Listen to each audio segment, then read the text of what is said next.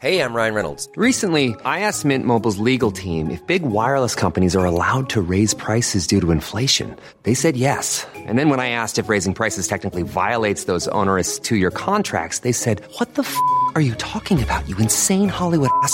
So to recap, we're cutting the price of Mint Unlimited from $30 a month to just $15 a month. Give it a try at mintmobile.com/switch. $45 up front for 3 months plus taxes and fees. Promo rate for new customers for limited time. Unlimited more than 40 gigabytes per month. Slows full terms at mintmobile.com.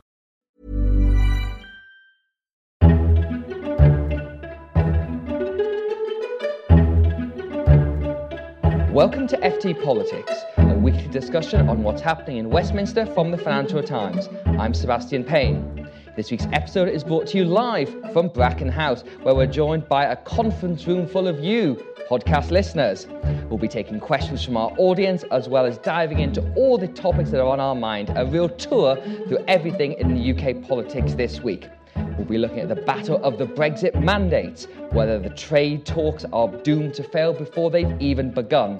Plus, we'll be discussing rows in the Home Office between the civil service, what might be in the upcoming budget, and the state of the Labour leadership race. Our panel for this week's podcast is our top team: political editor George Parker, chief political correspondent Jim Pickard, deputy opinion editor Miranda Green, and columnist Robert Shrimsley. If you like, you can all give them a clap.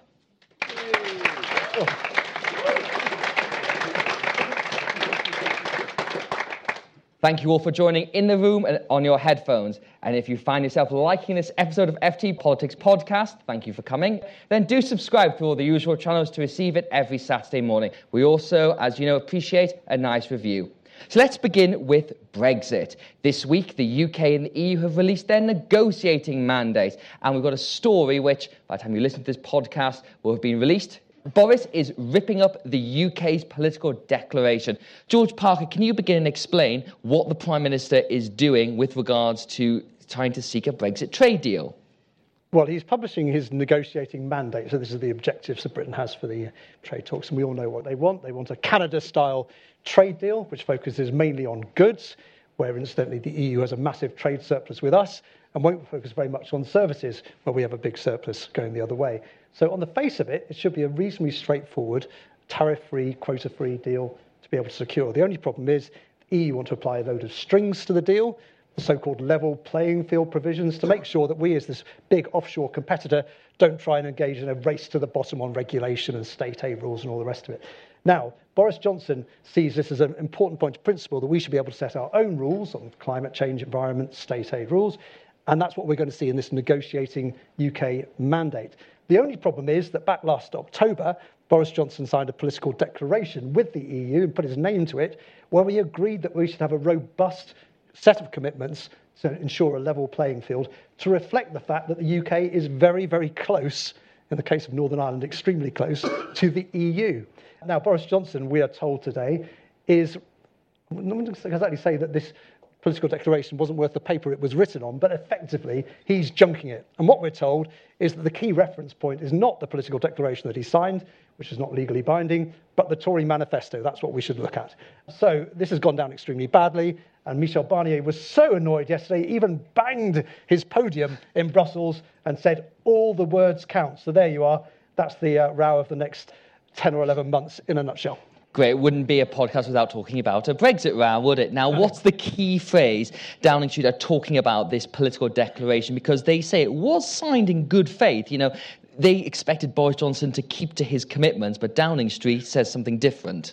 Well, Downing Street say that the other side, the EU, aren't sticking to it either. They say that the other side aren't treating this like a tablet of stone, and they think it's slightly quaint that journalists like me are reading out sections of this declaration, which we were told was quite important. And they're saying, well, look, the EU left out that paragraph there and that paragraph there. The essential bit is the most important bit, this level playing field provision. The UK is trying to completely rewrite what was on the page last October. So, Robert Shrimsley, let's have an overview look at where these talks are then. It feels like at this stage we're going to go absolutely nowhere, and the talks could collapse in the spring because both sides are quite far apart on this. And if the UK is saying we're not interested in any of these commitments on state aid or level playing field, then how can we ever do a trade deal? That's definitely one of the realms of possibility. I do think, just picking up from what George said, it's like, you know when you buy a new iPhone and there's all those terms and conditions you have to sign up to and you don't read them. You hit I agree. Yeah. Well, that was basically, it seemed, how Boris Johnson treated the withdrawal agreement. This was it. I need it for the general election, except, what do you mean paragraph 4 said a level playing field? And I think there is an element of that going on. The one thing that I think we all have to keep in mind is that this is a negotiation. We're at the start of it. People are going to take their most extreme positions at the start and then see where they can work towards agreement. And George wrote something earlier in the week talking about where there is a landing zone. And I think most people looking at what's going on can see how a deal can be done, a very minimalist deal. As you say, 0 quotas, 0 tariffs, that's clearly available. But there has to be a degree of goodwill and there has to be a readiness to strike an accord on access to British fish, on the extent to which, if you're not going to actually sign up, commit yourself to a level playing field, that at least you create a mechanism whereby you can be judged and punished for it if you breach the rules. And I think most people looking at this think, well, that's probably where it's going to land. But there are quite a number of crunch points coming through it. The fish agreement is meant to be reached by, I think, the middle of the year. The decision on whether to roll over the transition period is meant to be decided by the middle of the year. We don't think that's going to happen. So there's lots of moments where things can go wrong. In the end, it is in nobody's interest for a deal not to be done. So the question is, what happens in the last couple of months? I think the unfortunate thing is we're all going to talk about this ad nauseam. Everybody's going to get really angry. And none of it's going to matter very much till about September, October. Well, it keeps us in business anyway. Miranda, how much do you reckon this is about both sides just talking tough? Because as Robert just said, that's what happens in these negotiations here. And clearly from Downing Street's perspective, the thing they say is we've had a general election. We've got an 80-seat majority. We can now do what we want in terms of getting a Brexit trade deal. And they're talking tough to keep all the Brexiters in the cabinet. And of course, the cabinet is now dominated by people who campaigned for Brexit in 2016. Well, I think there's a lot of talking tough, but I think there is also a tougher stance genuinely because of what you've alluded to, because not only are they bolstered by the election win, which as George has explained, they're now trying to use to kind of redefine the entire negotiating framework, we're also now post a reshuffle, which has ensured that everyone around the cabinet table genuinely is speaking with one voice on Brexit, and that's something that the reshuffle was clearly designed to achieve. Before the reshuffle, you still potentially had a couple of powerful voices there. You had Sajid Javid and you had the Northern Ireland Secretary, Gillian Smith, who had previously spoken out against the dangers of no deal. They have been got rid of, so that they can actually talk as tough as they want, and so that they can, if it comes to it, actually go through with no deal or a very, very minimalist deal, which means maximum friction on the borders. I think in a way, after the general election, it felt as if we could all sort of draw breath a bit because we'd gone through this terrible cycle of crisis after crisis with Brexit. But I think as you're suggesting, and as George is suggesting, we might be back there again in the autumn, in a sense, with the same conversation, i.e., will they actually go through with it? Are they really threatening no deal? I've sort of just come to the conclusion Brexit never actually ends. It's just a series of negotiations followed by cliff edges, followed by negotiations. We can keep doing this, as Martin Wolf commented to me, for the rest of my working life. Jim Pickard, can we talk about business's role in this as well? Because Michael Gove, who's the Cabinet Office Minister, who's meant to be the political brain behind these negotiations, has been meeting with business groups and businesses and has said to them in private, look, is it a deal or not, there's going to be trade in fiction at the end of this year. So you guys need to prepare, because in some ways you can argue the deal set out in Mr. Johnson's mandate, all that's really doing is going to reduce tariffs. There's still going to be customs checks. There's still going to be extra things happening at the border that haven't happened before. And that is going to be a big burden for British businesses. Yeah, and I think the experience of British business groups ever since the Brexit vote has been one of realising again and again that politics trumps everything. So if you think about Theresa May's original speeches, she made it very, very clear that cracking down on immigration was the priority. Business came second. There's obviously the famous Boris Johnson quote about F-word business, which we can't say on a family political podcast.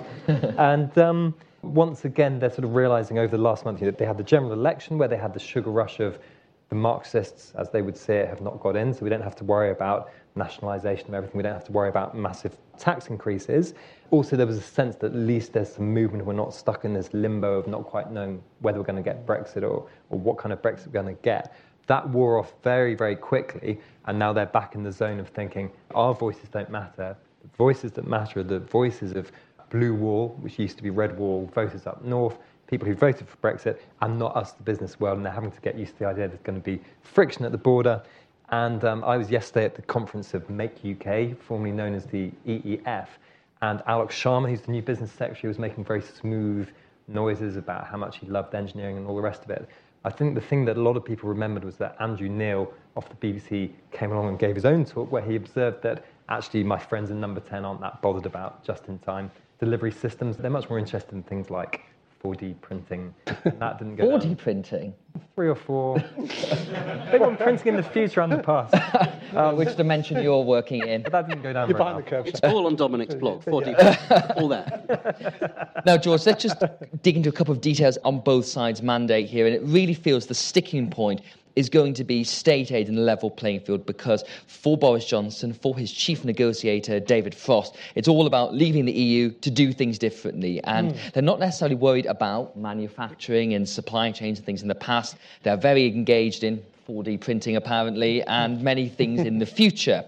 But clearly, the EU wants to stop that from happening. It doesn't want a big economic competitor right on its doorstep. So that feels as if where all the tension is going to be at the initial stages of the negotiations. And on state aid, there's this question that Boris Johnson has promised to move quicker and more rapidly and more interventionist on state aid. The EU really doesn't want that because, again, it gives the UK a competitive advantage. Well, there's something in the EU negotiating mandate which is extraordinary, where they say that they're so worried about what Boris Johnson wants to do on state aid that they want EU law on state aid to apply in the UK in perpetuity.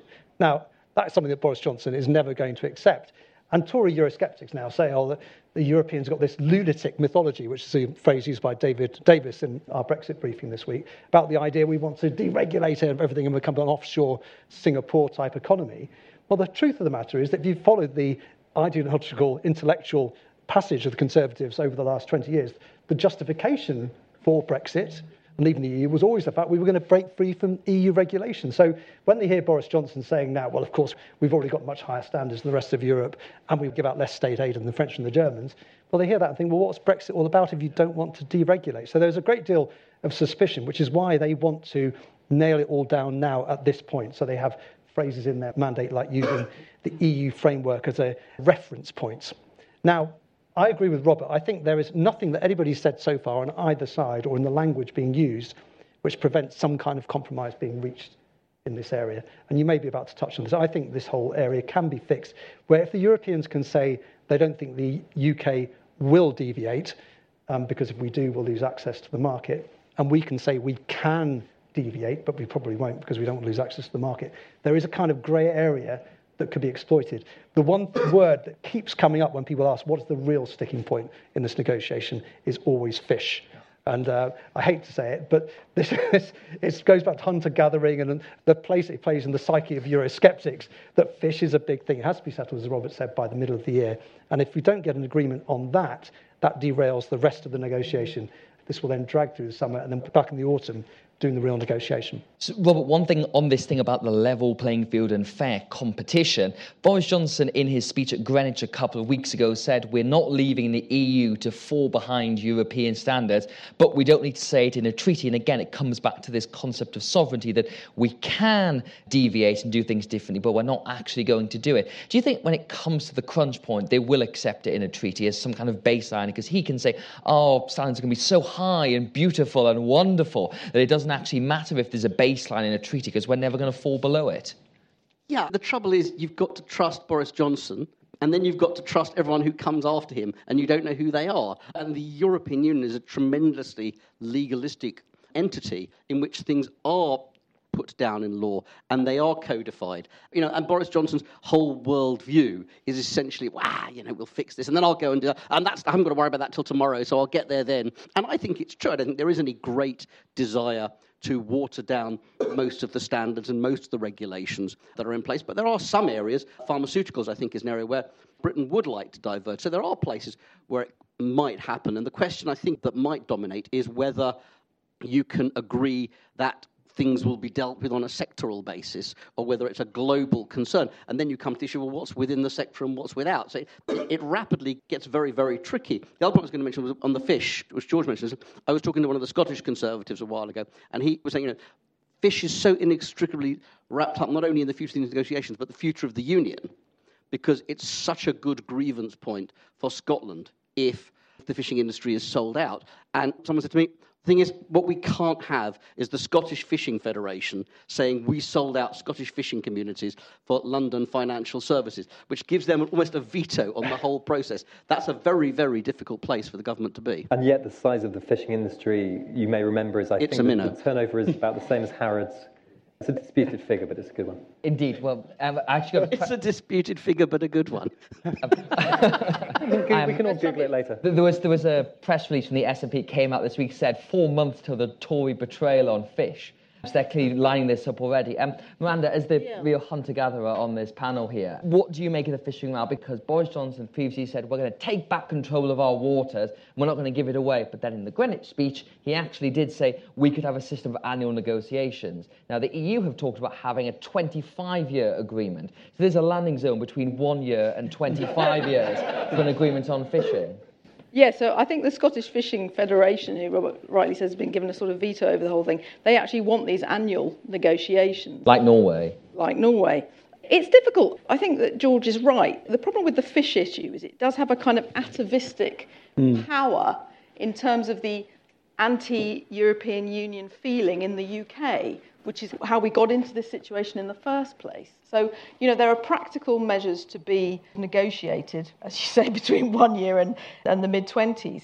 But it's also sort of satisfying this idea that whole communities in the UK were done wrong and betrayed when we went in. And if you don't repair that, and if you don't repair that grievance, what has Brexit been for? And I think that's what makes it a hugely kind of touchstone political issue. Can I just say one thing on the state aid, etc.? It's also really interestingly about who Boris Johnson thinks he is as a Prime Minister. Because this phrase that you introduced, Seb, about I'm a Brexity Hezza, i.e. Michael Heseltine. Heseltine used to say, I will intervene before breakfast, before lunch, before dinner. If you're going to settle for a bunch of rules which prevent you intervening, then you're no longer Brexity Hezza. So who are you? Are you back to your Singaporean-on-Thames vision of post-Brexit Britain? All this stuff, it goes to the heart of where they think they're taking us as a nation. Indeed, and I think one thing as well is I think there's a real danger that if he agrees to a treaty that includes us locking into EU and isn't honest with the British public about this, we'll be exactly where we were in 2016 in 20 years' time when people realise that, people may not have been fully straightforward. Now, the last part of this Brexit, before we move on to the next thing, when I ask you all, we did this in our Brexit briefing email today, from 1 to 10, what are the probabilities of us getting a trade deal this year? Jim? 7. Miranda? 7 and a bit. George? I'm going to raise them both and go for 8.5. Robert? I'd have gone for 8. Oh, well, I've gone for 6, so there we are. Right, let's now move on to Whitehall and everyone's favourite topic, Dominic Cummings. There's been plenty of rows this week between the Home Office with Priti Patel, the Home Secretary, and Philip Rutnam, who is the Permanent Secretary. Both have been briefing that they are not up to their jobs, that they've been very angry, and even the MI5 hasn't been sharing intelligence with the Home Secretary because they don't trust her. So, George, the row between politicians and civil servants is not a new thing, particularly between ministers and Permanent Secretaries. If we think about Theresa May and Dame Helen Ghosh, they had a falling out. Francis Maude and Bob Kerslake, they fell out, and even Tony Blair and Andrew Turnbull as Cabinet Secretary, they all fell out, and the politicians won ultimately. Is this row any different to those historic ones? Well, I think it is, because it's become very personalised very, very quickly. And I think it was crystallised at the weekend when there was a briefing to the Sunday Telegraph by unnamed Tory sources saying that they had a hit list, or I think we can say on a family podcast, a shit list of named Permanent Secretaries that they wanted to get rid of in number 10. And that included the Permanent Secretaries of the Treasury, the Foreign Office and the Home Office. In other words, the whole High Command of the Civil Service, named on the front page of a Sunday newspaper. Now, you're absolutely right that in the past, ministers have fallen out with their Permanent Secretaries. That's quite common. Think back to when Gordon Brown became Chancellor and Terry Burns was the Permanent Secretary there, and he was regarded as a bit of an old-school Tory, and they've quickly moved him out. But as David Davis funnily said quite presciently at the weekend, you don't deal with a management problem with a firing squad. And everything's done quite calmly. What you don't have is a blazing row, because the problem is Dominic Cummings and the government are trying to run everything from the centre, which is fine, but to make it work, you need to have a transmission mechanism to pull the lever so it happens. Now, if you alienate the people who are going to deliver your policies, the civil servants, or you scare to death the special advisors, the political special advisors who are also meant to make sure your writ runs across Whitehall, which is what Dominic Cummings does on a regular basis on a Friday evening when they all get together for their brief meetings, then you could be sitting in Downing Street pulling lots of levers and nothing's happening. And you end up with the opposite of what Dominic Cummings wants. Dominic Cummings wants to have a permanent revolution, but the effect of all this is you could end up with total inertia and the exact opposite of what he wants. So, Miranda, I think the thing about this topic is that the people who are running this government are campaigners. They're the Vote Leave campaign. If you look at all the key cabinet positions, the key special advisors, they're all people who were very senior on that 2016 Leave operation. They see the civil service and the establishment as a whole bunch of Remainers who try to block Brexit and all that sort of thing. So the reason they're briefing this and doing this in public is that this government operates in a constant state of war. And if we think about who is the government at war with at the moment, journalists, the BBC, Brussels, Scotland, the Scottish government, Ireland, probably Wales, businesses, anyone else? Courts. What, sorry? Courts. The courts, the House of Lords, the Treasury, anything else? I think that's a lot. It's quite a lot to keep us going. That is exhausting, but is this actually helping them govern, or is this just displacement activity? It's a hugely interesting question, because I think it's not just to do with the inheritance of their experience in the Vote Leave campaign, where, of course, they were very successful, so they're buoyed by the feeling that it works if they push their way of doing things. I think it's also interesting to look at the way that Dominic Cummings operated at the Department for Education when he was Michael Gove's key ally and apparatchik there. Because the thing is, you cannot argue that British institutions are flawless, right? And it seems to me that actually some of the things that they're diagnosing that are wrong about the way that government operates and the way that Whitehall operates may well be true. But the question is, how do you do it? How do you reform it to make it more effective? Or do you just, as you said, declare war on everybody, which isn't necessarily the way to make it more effective? Because when they were at the DfE, I mean, education is an area I cover, so I know a bit about this. There, for example, some of their diagnoses about what needed to be tackled were right. And had they gone about it in a slightly different way, in a more conciliatory way, they would have had a lot more allies to deliver the objectives that they wanted. But in fact, then what happened was, you know, with a picture of Mao famously on the wall of Michael Gove's office, they declared war on everyone, and it became sort of zealotry about we're surrounded by fools who can't deliver our agenda, and you need allies to deliver your objectives. Just a really quick one on Miranda's point about the Department of Education, because it's very interesting. David Cameron ran the government in a different way, a kind of federal structure where you allowed empowered ministers to do their own thing. And the best example of that was Michael Gove and Dominic Cummings at the Department of Education, who were able to develop their own policies. I remember Dominic Cummings telling me, we don't tell Downing Street what we're doing, we just get on and do it. He's turned it on its head, so now you're disempowering all the departments and trying to run everything from the centre. Jim, one thing that Number 10 is also doing as part of this sort of war on the establishment is terrifying the special advisors. Now, special advisors represent the ministers. They have a lot of power within their departments. They can order around very senior civil servants, push media messages, push different policies. But there's been a bit of a revolt among the SPAD class. Probably about 100 of these people across Whitehall departments on balance. A lot of them have quit, to have moved different departments. Again, it comes back to this question. By terrifying the special advisors, is it actually doing any good? Yeah, there's a lot of resentment among the SPADs about how they're treated by Dominic Cummings, in particular this comment before the reshuffle when he said, I'll see some of you back here next week, in a very dismissive kind of way. And they do feel like there is a bit of a reign of terror.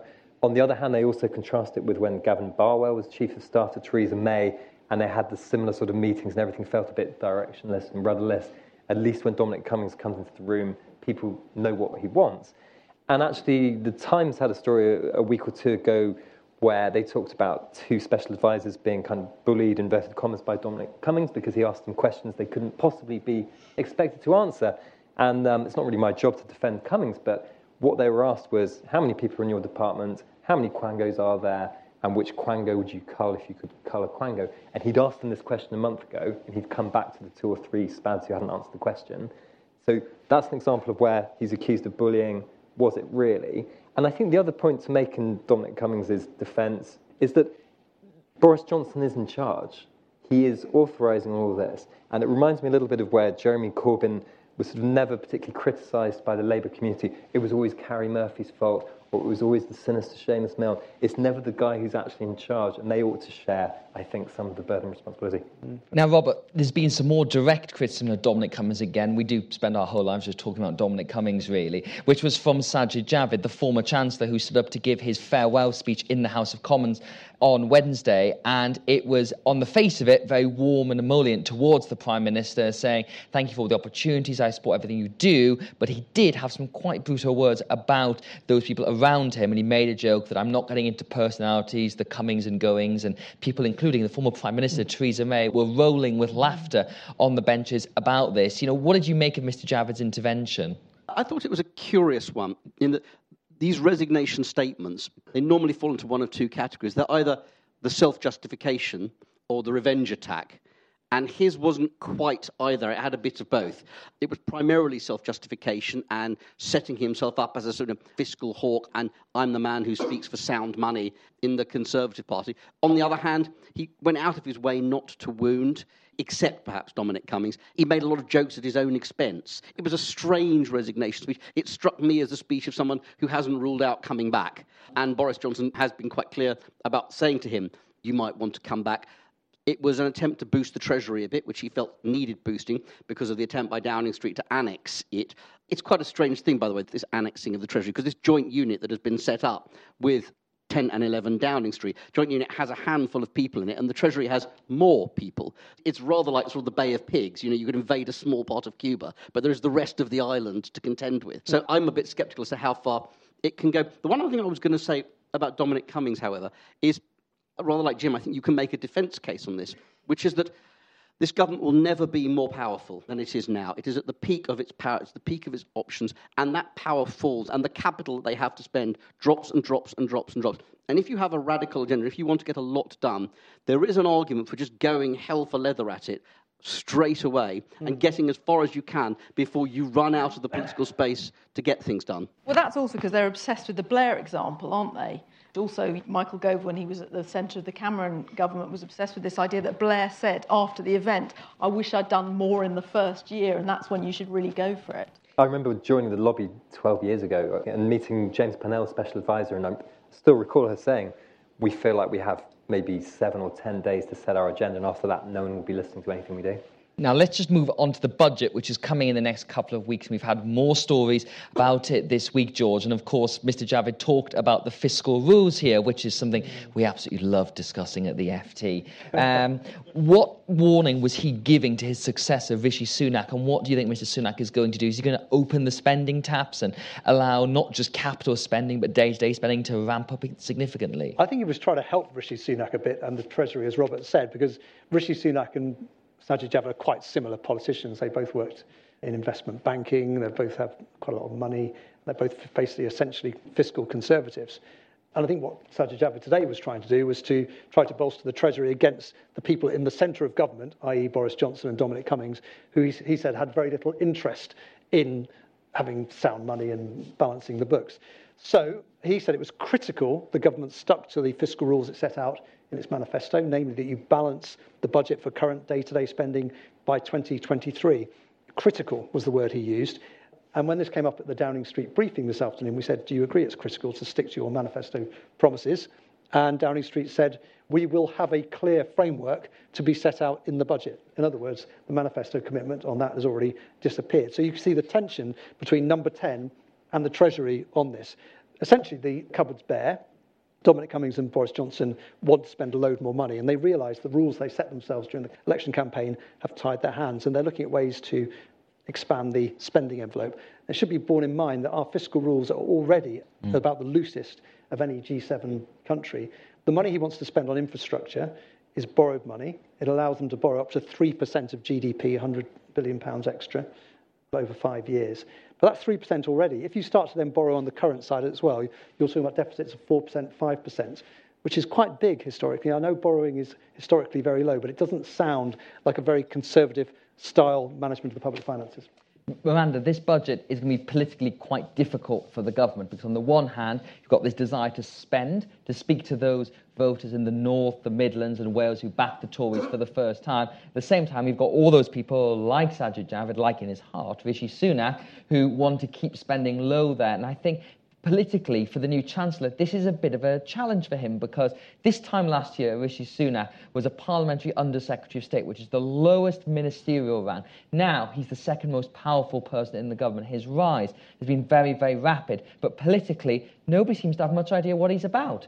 No one seems to know what he's gone into politics for, what he wants to achieve, and does he have the political skills to balance the old traditional Conservative vote, old possibly being the operative word, in the south of England with the new voters elsewhere? Well, you're right, it is a balancing act, and he is very new to the job and has had this meteoric rise, so there's a lot of curiosity about whether he's actually able to be his own man and run the Treasury as he wants to, whether it's actually really his budget or whether it's Number 10's budget. The Treasury put out a video of him this afternoon in which he was sort of doing the George Osborne thing, actually. He was out there in a high-vis jacket. Do you remember George Osborne's long-term economic plan? Those were the days. Were they? But that sort of works. You have to be out there in these circumstances showing that you're doing something and that you're going to invest. But you've got to balance that with the traditional Conservative core virtues of running the economy prudent. So it is going to be tricky for him. But I think that it was very interesting talking to Chris Giles, our economics editor, earlier today with George. And he was saying, actually, there's a lot of excitement about whether they're going to try and fudge these fiscal rules. But it's not that outrageous to fudge them a bit, because there are lots of places in public spending where, well, is this capital, is this day-to-day spending, is this actually investment rather than spending? And you can argue the toss, actually, about some of it being genuine investment. So, they may find ways around it. I think on Budget Day, we can imagine Chris Giles will be very excited at the prospect of fiscal rules. To some extent, there's a way that politicians are moulded by events, and we don't know what's coming down the tracks in terms of economic events. And if you look at Sajid Javid, I always remember what happened to him when he was the business secretary, and we had the near collapse of British Steel. And he was a guy who obsessively reads Ayn Rand, The Fountainhead, every year. He's meant to be this massive free marketeer. He was literally on his way to Sydney to do a speech about the joy of free markets when this crisis hit back in the UK. And suddenly, in the space of about a fortnight, he'd converted himself into the interventionist, quasi-state aid guy who was going to save this secular declining industry. So who knows what will happen to Rishi now that he's in the job?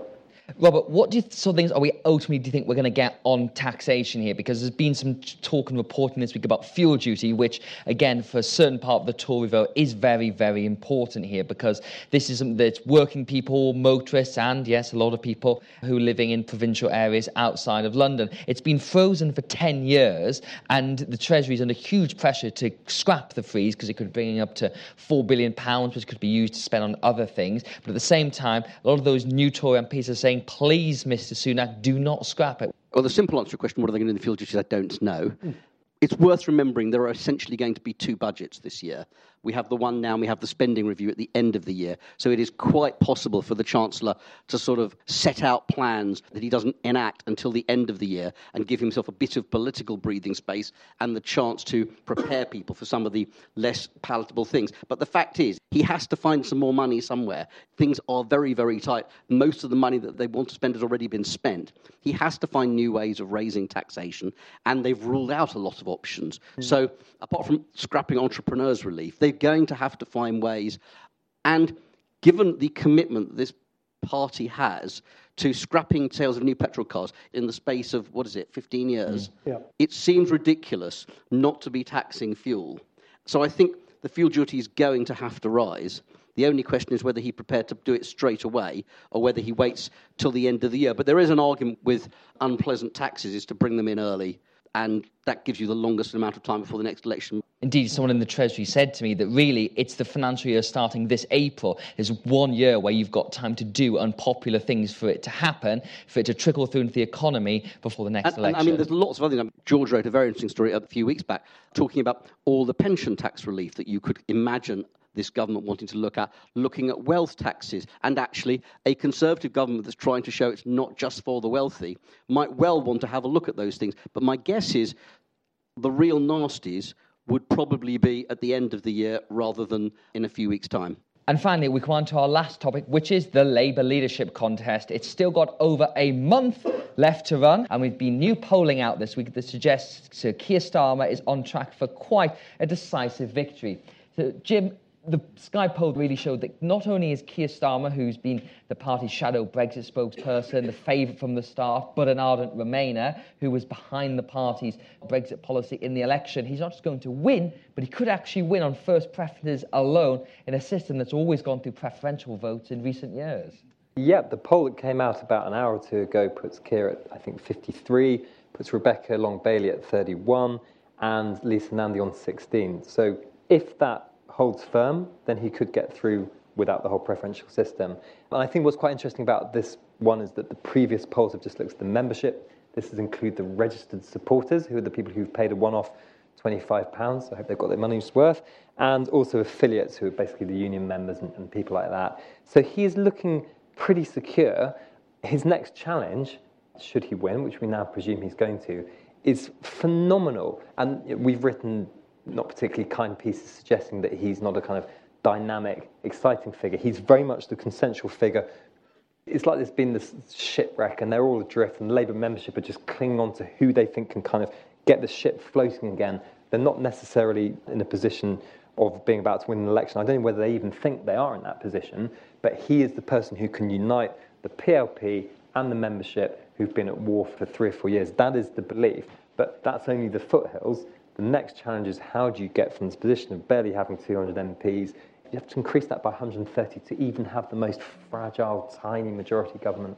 George, why do you think Keir's done so well in this contest? Because he started off so far ahead when it began. He's definitely run a safety-first campaign. I couldn't tell you a single thing he's announced or said he's going to do during the leadership contest, apart from 12 vacuous pledges that I don't think really mean anything. But as Jim was saying, Labour Party members seem to cling on to him. What is it about him?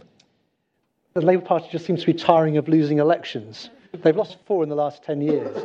And this poll that Jim has just been referring to, I was just quite interested. There was one question they stuck in there. It was, how would you vote if Jeremy Corbyn was on the ballot paper?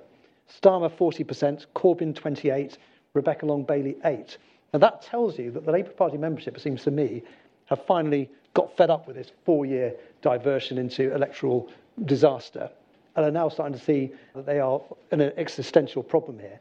And the thing about Keir Starmer, the reason he was ahead at the start and why he is ahead now, is the blink test that we all have to apply to politicians. Can you imagine that person walking into the door of number 10 Downing Street? And I would suggest, maybe a bit harsh on Lisa Nandy, who I think has run quite a good campaign, that Keir Starmer is the one person you could actually imagine doing that. And he may be boring, but my only law of politics is that you oscillate when you have prime ministers between interesting, charismatic prime ministers to dull, stable prime ministers. All through our political lifetime.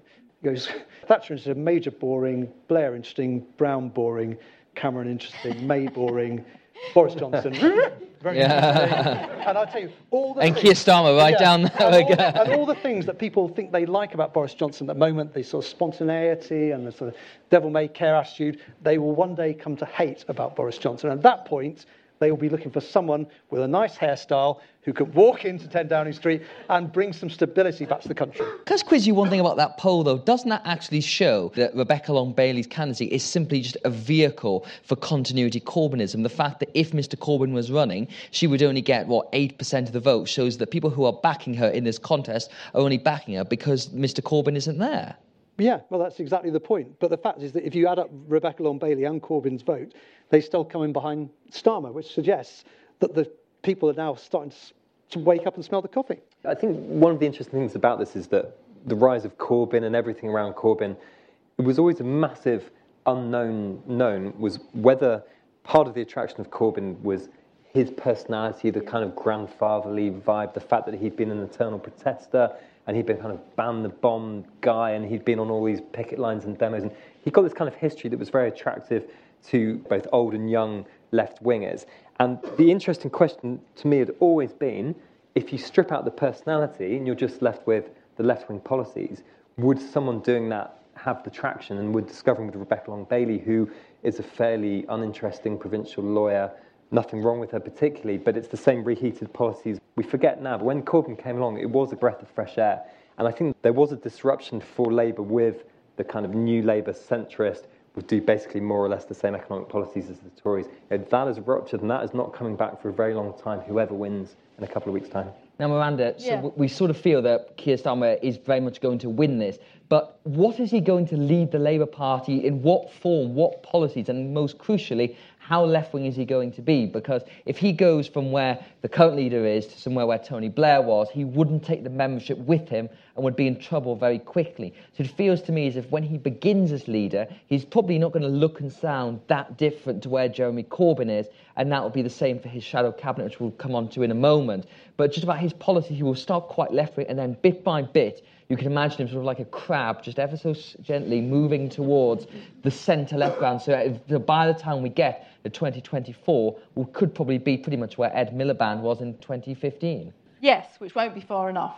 So I think they've got a real problem, because if this Labour leadership campaign feels like the long march, they've got a really, really long march back to actually sort of credible winning positions. And I completely take what George has said on board, in that if in some way Boris Johnson's premiership sort of explodes, which is possible, very possible, that Keir Starmer would look like, if not light relief, the opposite of light relief, dull relief. And clearly his pain relief. Pain relief, yeah, exactly. I love the sort of dull after too exciting theory. And I agree with Jim very much as well. It's sort of the problem with the Labour left taking over the party is, what do you do with a personality cult once your personality leaves? You've just got a cult. So I think it's going to be really interesting to see how Keir Starmer starts this crab walk that you've described back to moderate positions. But does he really want to do it? Can he do it if he wants to? Because, you've now got this phenomenon of modern parties in Britain completely owned by their memberships, which is really, really tricky. Although I was talking to a quite left-wing Labour MP recently who said to me, actually, it's not as difficult as you think to dismantle the ways that the Corbynites have taken a grip over the organisation of the Labour Party, exactly the different bodies, which means that they've got a grip. You can actually do it if you've got the membership behind you. My worry is that far from preaching unity, which is what Keir Starmer's been doing in this contest, as a way to then blackmail the left to shut up once he's in charge and he begins this journey back to moderate positions, my worry is that preaching unity means that he's not actually going to kick out the nutters. I want to jump in on this one, because I think he has one absolute gift available to him, which is all of the problems that the Labour Party had with anti-Semitism in the last few years. Because this is one incredibly easy way for Keir Starmer to say, I'm drawing a line under the Corbyn era, I'm kicking out all the really awful people in my party, I'm going to be completely ruthless and vicious about it. And the truth is, when a new opposition leader comes to power in a parliament where the government has a huge majority, the public aren't going to look at them for very long. It is that blink test. And he'll have a few weeks of attention, and then no one's going to worry about the Labour Party for quite a long time. And if in that few weeks of attention he comes in, he just says, I'm being completely ferocious about this, all these people, they're gone, people will say, OK, he looks like the right kind of leader, and I think he's an absolute gift to the next leader of the Labour Party. Do you think he will do that, though? Yes, I do. And he's also got the Equalities and Human Rights Commission report, which is due very soon, which is the perfect, weapon to use. There is quite an amusing aspect of this. All of the candidates for the leadership are saying, we will implement whatever the recommendations are of the Equalities and Human Rights Commission, not mentioning the fact that they are statutorily required to implement these recommendations. And finally, for our last question on this, Jim, the new shadow cabinet, so obviously because we're speculating that Keir Starmer's going to win, we're thinking, who's his top team going to be? And we know that a lot of the people in Jeremy Corbyn's shadow cabinet will be gone. John McDonnell's going back to the backbenches. Diane Abbott is going back to the backbenches. Mr Corbyn himself may be dragged back to the backbenches if he's not wanted. And there's a very interesting question about what it's going to look like, some of the names doing the rounds, particularly for Shadow Chancellor, which will be a very important position, Shadow Home Secretary and Shadow Foreign Secretary. What are you hearing and what do you think? So, again, I'll be honest that we don't know who's going to get these jobs, and Keir's playing his cards close to his chest. I mean, I had lunch with someone in the Shadow Cabinet yesterday. There's plenty of speculation around, and clearly Ed Miliband will be one of the interesting names who one would expect to come back and do a kind of William Hague, the person who's gone through the fire of the leadership and come out with a little bit more stature. And he's a grandee now. He's a grandee, and he's quite popular, I suppose. If you put him in the Shadow Chancellor position, that's quite a risky one, because you're basically saying we are going straight back to where we were during 2010 to 15. There's speculation, of course, about Yvette Cooper potentially coming back. Hilary Benn's another name. There's also Rachel Reeves. Now, Hardy. Exactly. Hologram. Chairs of select committees have to give up £10,000 of extra salary should they take a shadow cabinet position. So there's that they have to think about. And also, Labour under Jeremy Corbyn I know people hate the phrase cult, but it did become a bit personality-orientated, brackets cultish, to the extent where someone like Rachel Reeves, who is left-wing, she's left-wing by any standards of the British general population, is considered a kind of terrible Blairite figure by an awful lot of the Labour membership. I went to a speech Rachel gave a year ago where she was talking about I think it was a £20 billion a year new wealth tax that she would love to impose. She's really not a right-wing person, yet it would send out a symbol to the Corbynistas that Keir doesn't really like you. It would be certainly quite a display should he do that. I think we have to remember, going back to the conversation a minute ago about moving back to the centre, that Labour is a fairly democratic party on policy, at least compared to the Conservatives. And when you look at what they voted through Labour conference last autumn, 2030 net zero carbon, phenomenally radical policy. I can't emphasise enough what a radical policy that is. Total open borders, again, massively radical. If he does try and tack a little fast to the right, we're going to be back in a civil war quite quickly, possibly. And we're going to leave it there for this week's episode. Thank you very much to Jim, Miranda, George and Robert for joining us. In the meantime, if you've liked what you've heard and would like to see some more FT journalism, then do take a look at our latest subscription offers, which you can find at ft.com/offer.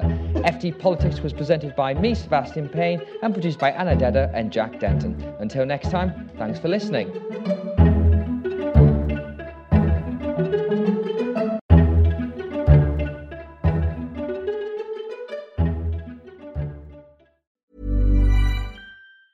Even when we're on a budget, we still deserve nice things.